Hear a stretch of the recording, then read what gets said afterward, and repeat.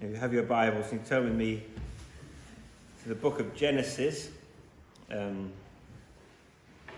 looking at Genesis on Sunday mornings, and I thought it was a good idea to try and talk about Christmas in Genesis. And last week we looked at Genesis 3:15, the first pronouncement of the gospel that one was coming who would crush the head of the serpent. I love to think of the Old Testament saints who were looking forward to the serpent crusher. And praise God, we know the serpent crusher, Jesus, our Emmanuel. Let's pray before we read God's word. Heavenly Father, I thank you for the coming of the Lord Jesus Christ, and we look forward to his coming again in his precious name. Amen. So I'm going to read a couple of verses dotted around, and I'll be coming back and forth, but we'll start at Genesis 5 and just read 2 verses. So if you have your Bibles, just at Genesis 5. We looked at this about a year ago when I was going through it, but looking at it slightly differently. Genesis 5 and verse 28. When Lamech had lived 182 years, he fathered a son and called his name Noah, saying, "Out of the ground that the Lord has cursed, this one shall bring us relief from our work and from the painful toil of our hands." And if you flick over one chapter to chapter 6, Genesis 6, and then verse 9, "So the Lord said, I will blot out man whom I have created from the face of the land, man and animals and creeping things and birds of the heavens, for I am sorry that I have made them. But Noah found favour in the eyes of the Lord." These are the generations of Noah. Noah was a righteous man, blameless in his generation. Noah walked with God. And then in chapter 7, the next chapter, reading from verse 6. Noah was 600 years old when the flood of waters came upon the earth. And Noah and his sons and his wife and his sons' wives with him went into the ark to escape the waters of the flood.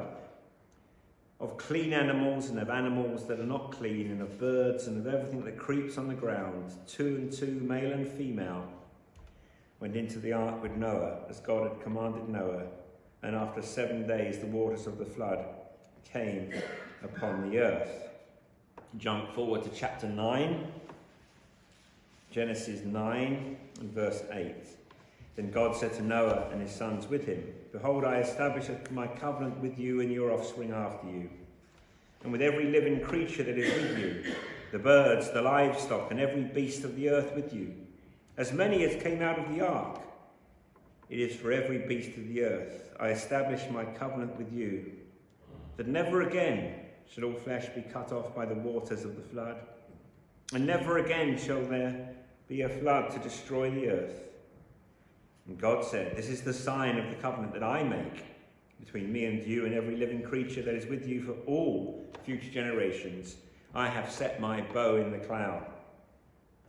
And it shall be a sign of the covenant between me and the earth. When I bring clouds over the earth and the bow is seen in the clouds, I will remember my covenant that is between me and you and every living creature of all flesh. And the water shall never again become a flood to destroy all flesh. When the bow is in the clouds, I will see it, and remember the everlasting covenant between God and every living creature of all flesh that is on the earth." And God said to Noah, "This is the sign of the covenant that I have established between me and all flesh that is on the earth." And may God bless the reading of his holy and inerrant word. We're looking at Christmas in Genesis, and my thinking is simply this, that Christmas is all about Jesus. The whole Bible points to Jesus, and something would be very wrong if we were able to go to the book of Genesis and find he was missing from there. But it's worth considering that the apostles in their day would have never understood the question, which you've probably been asked this week, and you probably have asked it yourself: are you ready for Christmas? The apostles would have not understood the question. They would have not understood what was being asked, because for the first 100, 200, 300 years of the church, the developing church, there was no such thing as the celebration of Christmas. Scottish people have kept that going a little bit longer. Sorry to my Scottish friends. And not all Scottish people, but some. But sensible people around the 4th century decided that it would be good for us to consider the Advent, which is an English word from the Latin word which means coming. That's what Advent means. And when they began to consider the coming of Christ, they did so with a dual focus. Not simply looking back to the incarnation, but looking forward to the fact that the same Jesus who came as a baby in Bethlehem is coming again in power and glory. And I think that's really, really interesting, that the first Christians who celebrated Christmas did so because they were looking back at the incarnation and looking forward to Christ coming again. I'm not sure we all always focus on that he is coming again. But that was what Christians first did when they celebrated Advent, was to give thanks for the incarnation and to look forward to the return of Jesus. Are you looking forward to the return of Jesus? Are you ready for Advent? So as we progress in the New Testament, by the time we get to the letters in the New Testament, this is really plain. Hebrews 9:28. So Christ, having been offered once to bear the sins of many, will appear a second time, not to deal with sin, but to save those who are eagerly waiting for him. Are you eagerly waiting for him?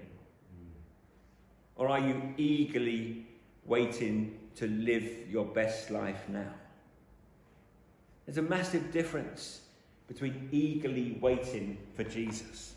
The writer to the Hebrews is pointing out all our sins have been dealt with at the cross of Jesus, and he will appear not to bear sin, but to bring salvation to those who are waiting for him. That raises the question, are we waiting for him? Which isn't the same question as, are you ready for Christmas? It's possible to be ready for Christmas and not waiting for Jesus. And it's easy to be sentimental about the first coming of Jesus and regard the second coming of Jesus as a bit of a joke. And to scoff at the idea that there is a day when Jesus is coming again as promised. Last week we looked at Genesis 3:15, the proto-evangelicum, the first announcement of the gospel, the one who was coming, who would crush the serpent. The serpent in turn would bruise his heel. And from that point on, all the way through the Bible, right up to the coming of Jesus, there is this expectation by those in touch with God. I wonder, who will it be? Who will it be when he comes? And how will we discover that? And so, for example, every person that comes forward is at least a possibility.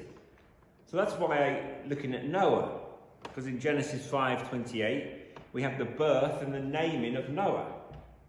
Later on, we have the birth and naming of Jesus. It's significant, and significant in relationship to Noah himself. But if you notice the Genesis 5 verses I read at the beginning, when Lamech fathered a son, called his name Noah, saying, out of the ground that the Lord has cursed, this one shall bring relief from our work and from the painful toil of our hands. Noah sounded like the Hebrew word for rest. And the restlessness that was part of life since the banishment from Eden, since the entry of sin into the world, is such that men and women would love to find rest from their toils. So with the arrival of Noah, the question is asked, is this the man who will deliver the cosmos from the curse? And we discover that Noah was not that man, but he had a crucial part in the unfolding story of redemption. In Genesis 3, Genesis 4, we learn how sin impacts life. How sin impacts life on an individual basis. How sin impacts life within the framework of the family and certainly within society. Sin spoils things. Sin ruins everything. Sin spreads. Sin separates. Sin spoils what God made good. The perfection of his plan for us, rejected by us.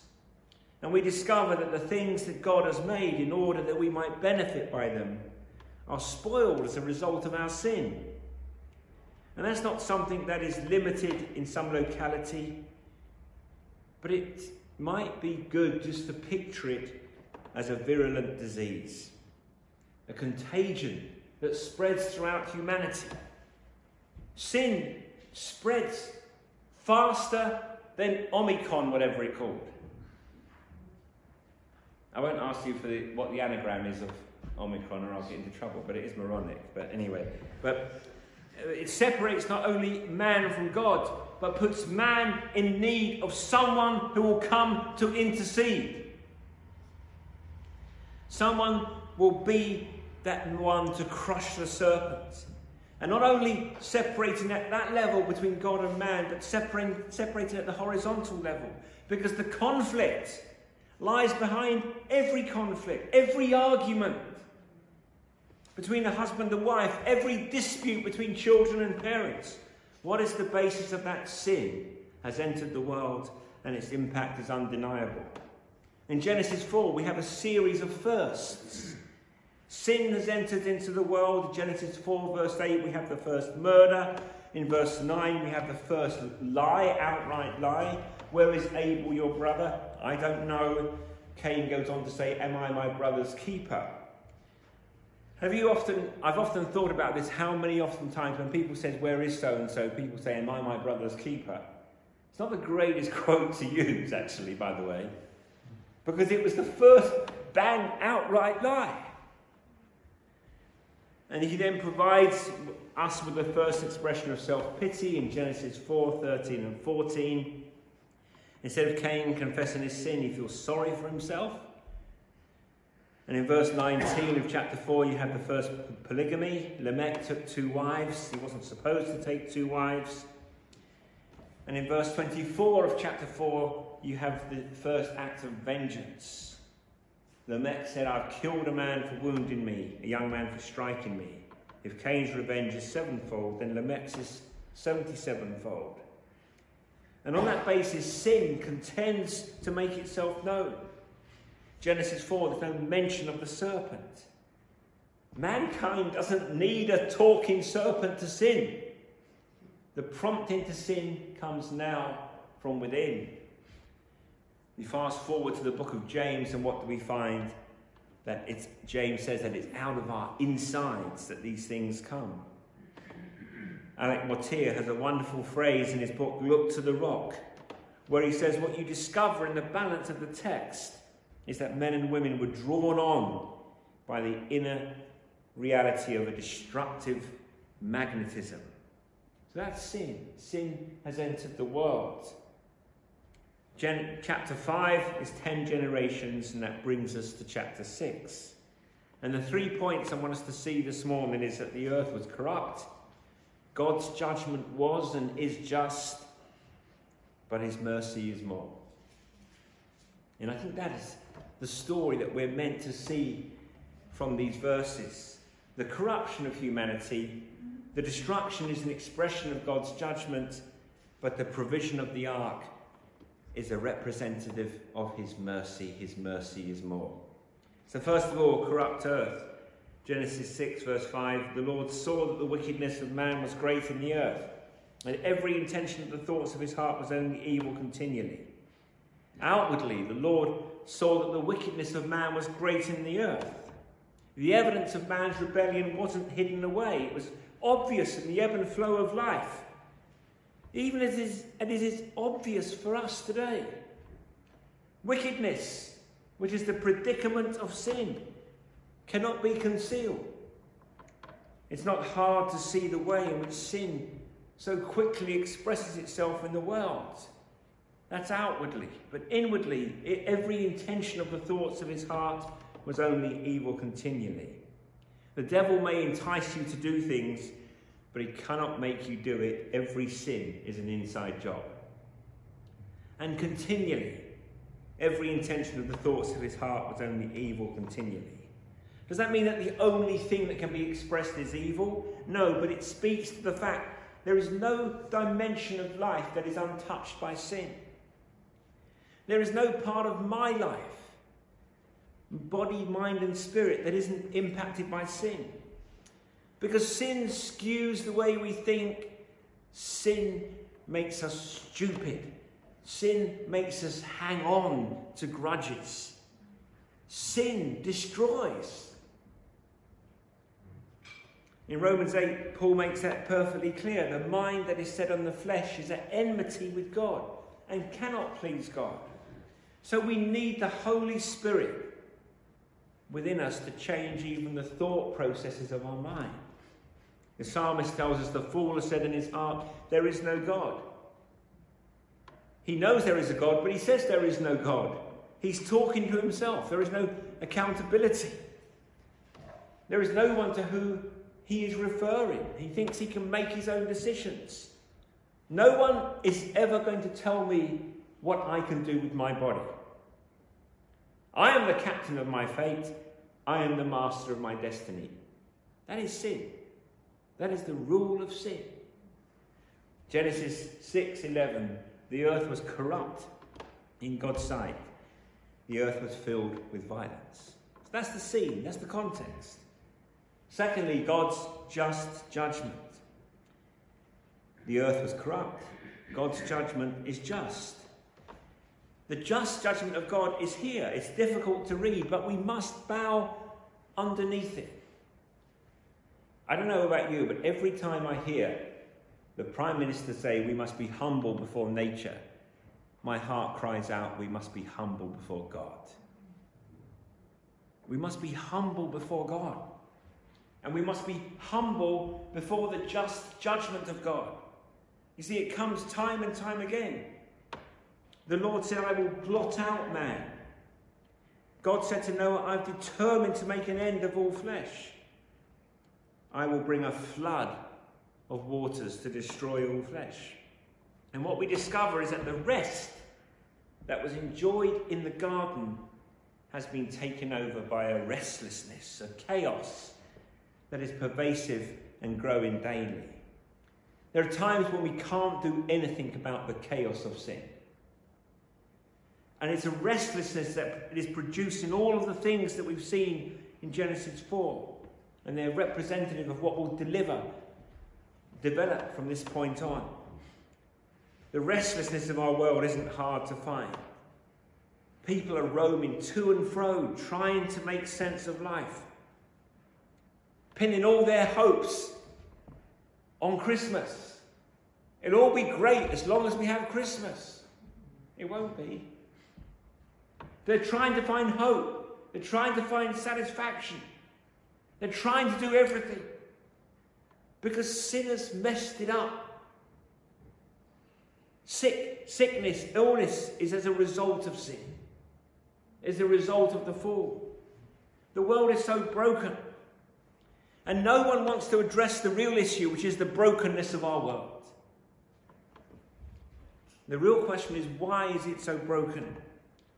In the book of Job, God addresses Satan and says, where have you been lately?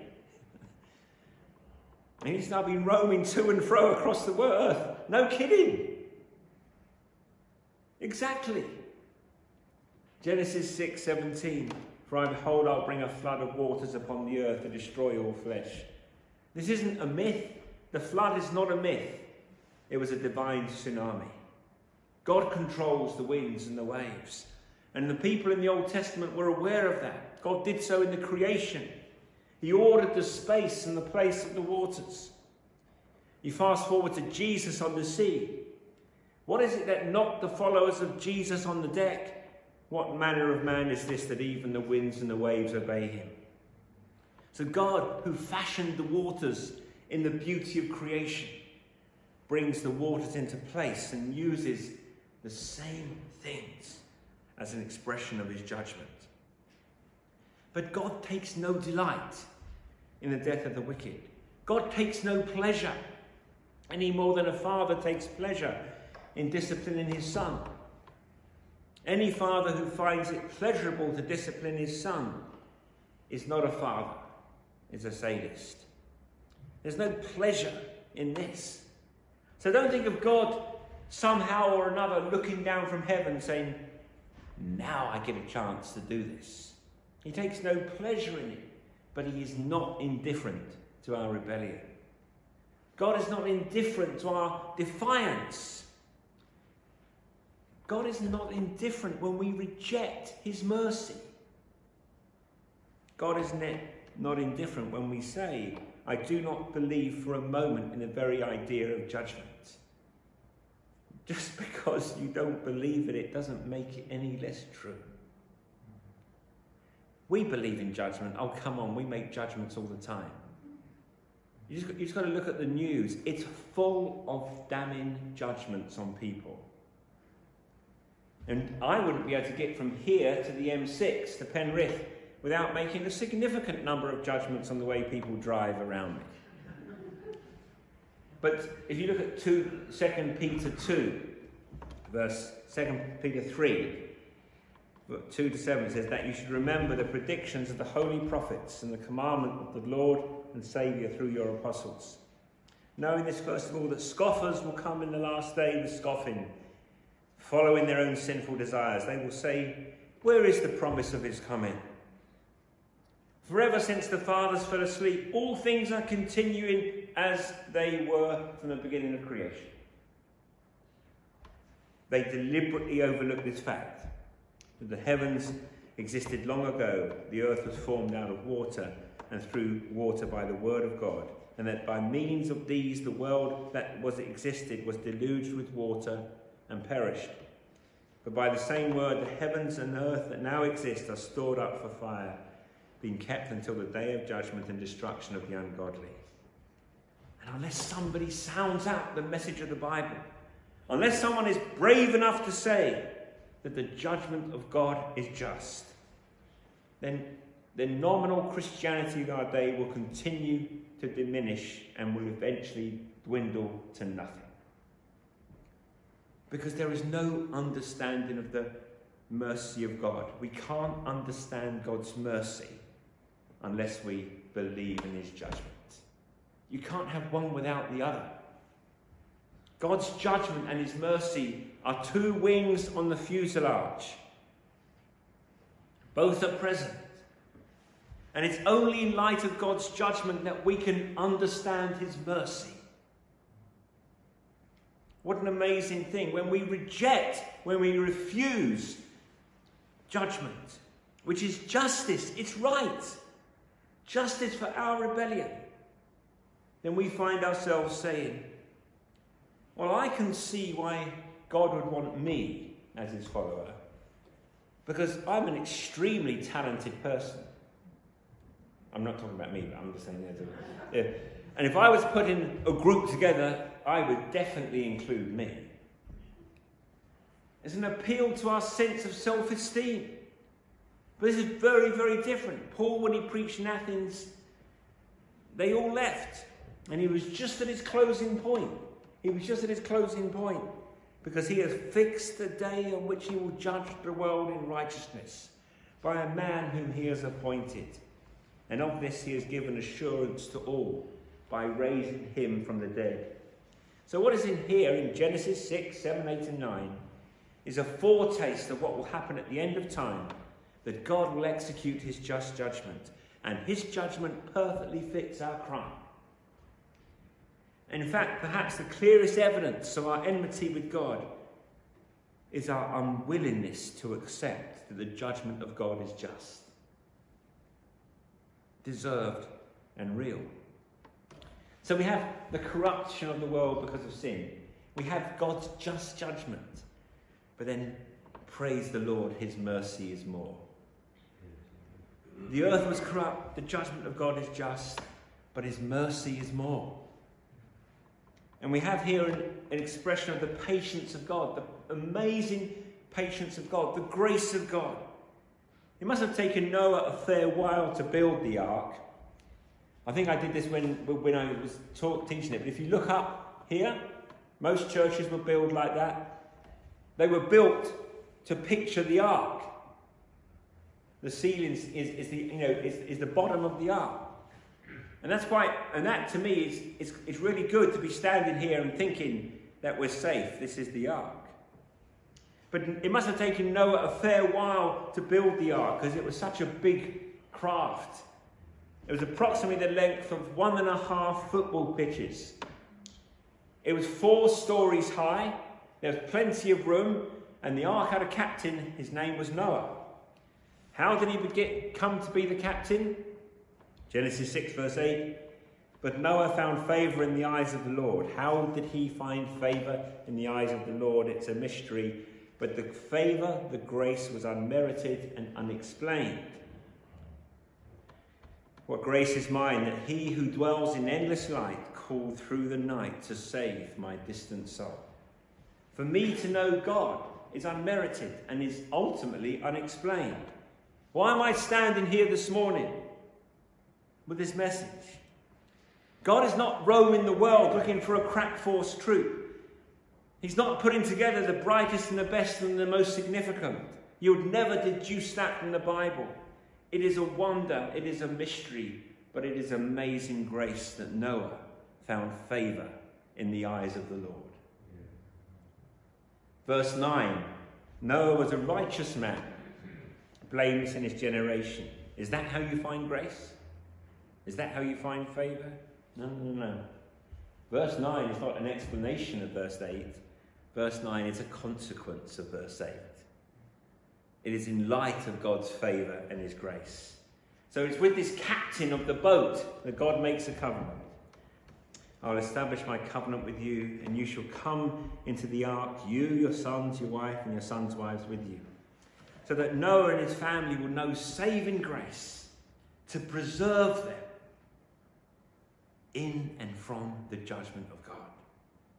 He enjoys all these benefits in a way that is tied to his own keeping of God's commandments. When God's grace sets us free, it sets us free to worship him and to obey his commands. So Noah built the ark in obedience, and he left it on the basis of God's word. Chapter 8:16, go out from the ark, you and your wife and your sons and your sons' wives with you. Noah, day after day. Imagine this. He and his small group working on this project. And you think about the people walking by. Hey Noah, what are you doing? Noah is described elsewhere as a preacher of righteousness, as of a herald. So what would he tell them? I'm building an ark. What for? For protection. Protection from what? From the flood. But there's no rain, there's no flood. There will be. You're crazy. That's how it would have gone. It's not even raining. You're nuts. And they'd go on their way and come back. Are you still building that thing? Yes, I am. I sang growing up, Mr. Noah built an ark, but people thought it was a lark. Mr. Noah pleaded so, but into the ark they would not go. Down came the rain in torrents. Down came the rain in torrents. Down came the rain in torrents, and only 8 were saved. The animals went in 2 by 2, the bear, the fox, and the kangaroo. All were safely stowed away on that great and awful day. Down came the rain in torrents. Down came the rain in torrents. Down came the rain in torrents, and only 8 were saved. It will never happen, they said. We're living in a desert, and you're building an ark. You are an idiot. Well, my name is not Noah, but it's not uncommon for people to say that to me. Because the natural mind is at enmity with God. And one of the places that it's most clearly obvious is people saying, I buy some of your Christianity stuff, but I do not accept that there will be a judgment. What would you rather do? Are you going to spurn God's mercy and go with justice. I want what I want. Be very careful what you wish for. That you get what you deserve. Be very, very, very, very careful. God's mercy is more. God's mercy is what we need. Why did the people perish? Because they did not believe. They didn't believe the messenger. They didn't heed the warning. What did they do to perish? Nothing. And if you're outside of the ark, if you're outside of Christ, let me know what you have to do. Nothing. Because we are by nature lost, wicked, without excuse, facing judgment. And in this moment, my friend, we're being reminded of God's mercy. His mercy is more. People do what they want to do. All around, people are doing what they want to do. If you're living in unbelief and you remain in unbelief, you will die in unbelief.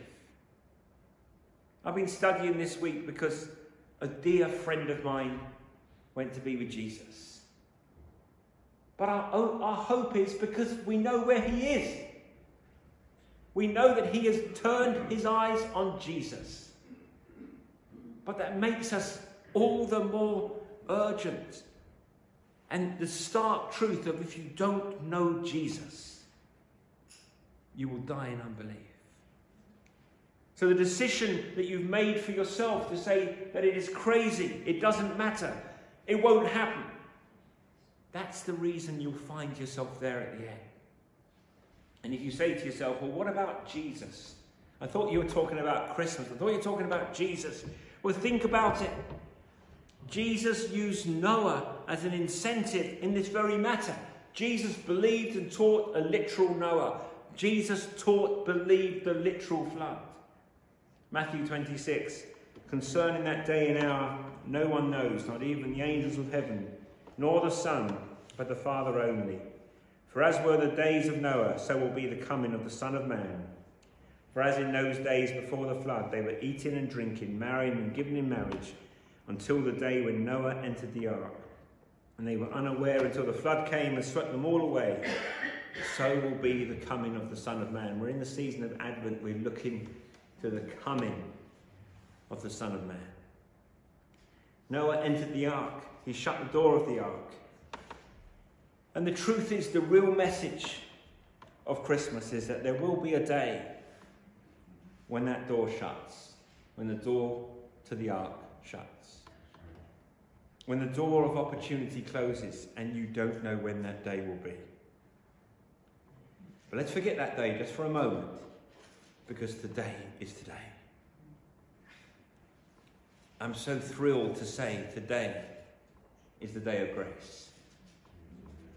The mercy of God extends to you.